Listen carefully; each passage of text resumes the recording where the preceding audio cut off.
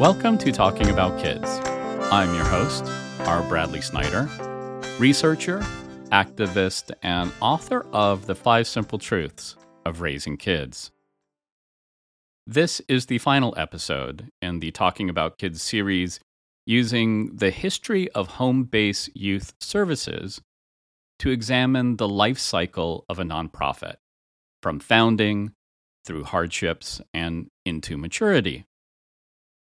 To conclude the series, I thought it would be important to hear from some of Homebase's clients. Several years ago now, 3 residents offered to, anonymously and with the support of a clinical staff, share their stories to help professionals better understand the lasting effects of adverse childhood experiences, or ACEs, and the importance of programs like Homebase. You will hear 3 distinct voices, and although they are anonymous, I want to thank them for their generosity and courage.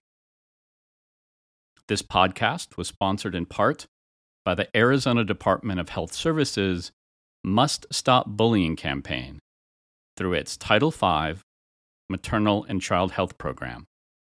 For more information, go to muststopbullying.org.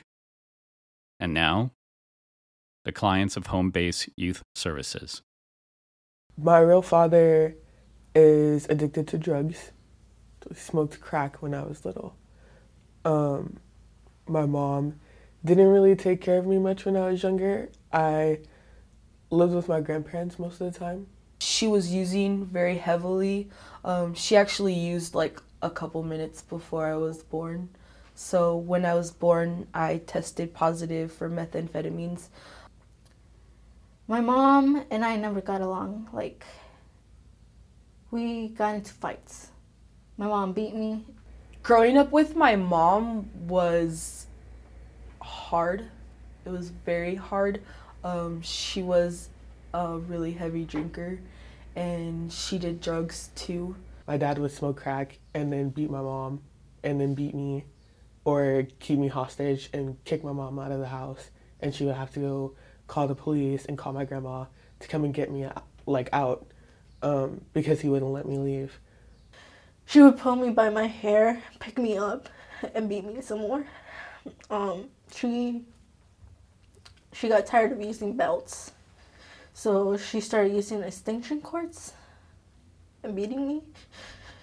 And after a few hours, she tried fixing it because I had a burst lips, blood, and she would try to clean it up. And if it wasn't any better the next day, I wouldn't go to school.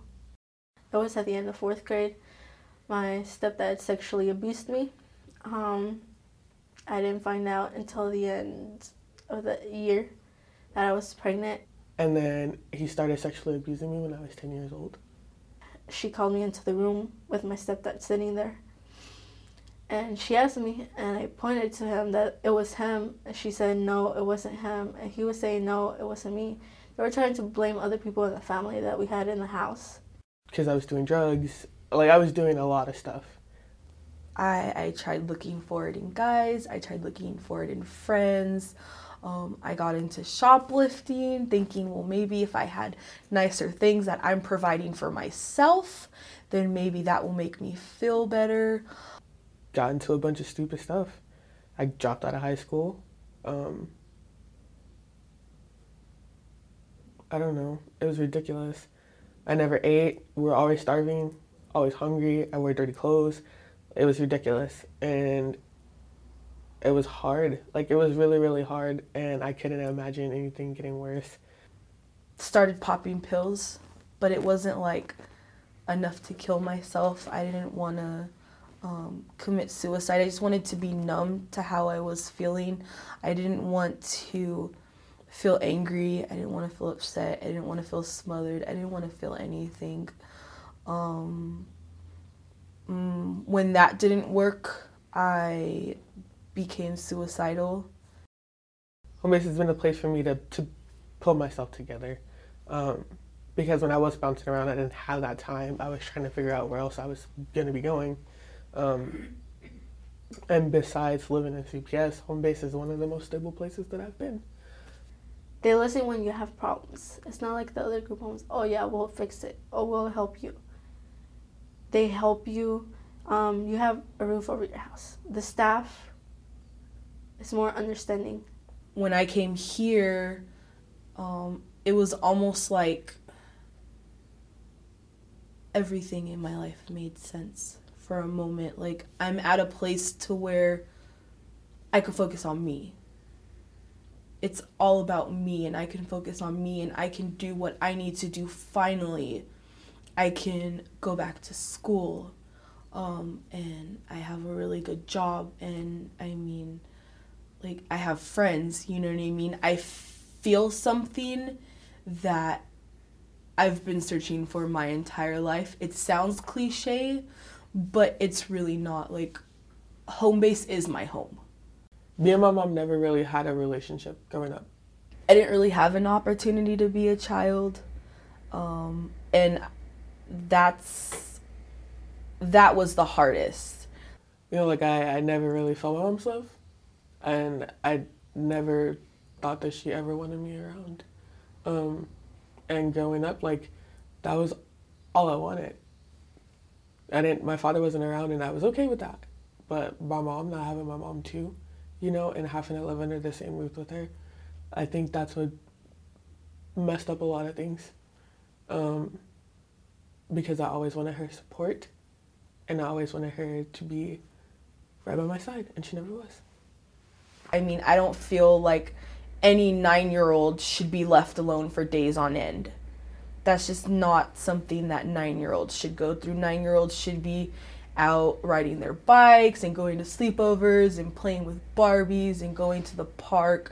That was not my life. It really wasn't, and I wanted that life. The people that knew what was going on, instead of avoiding it, they should have helped.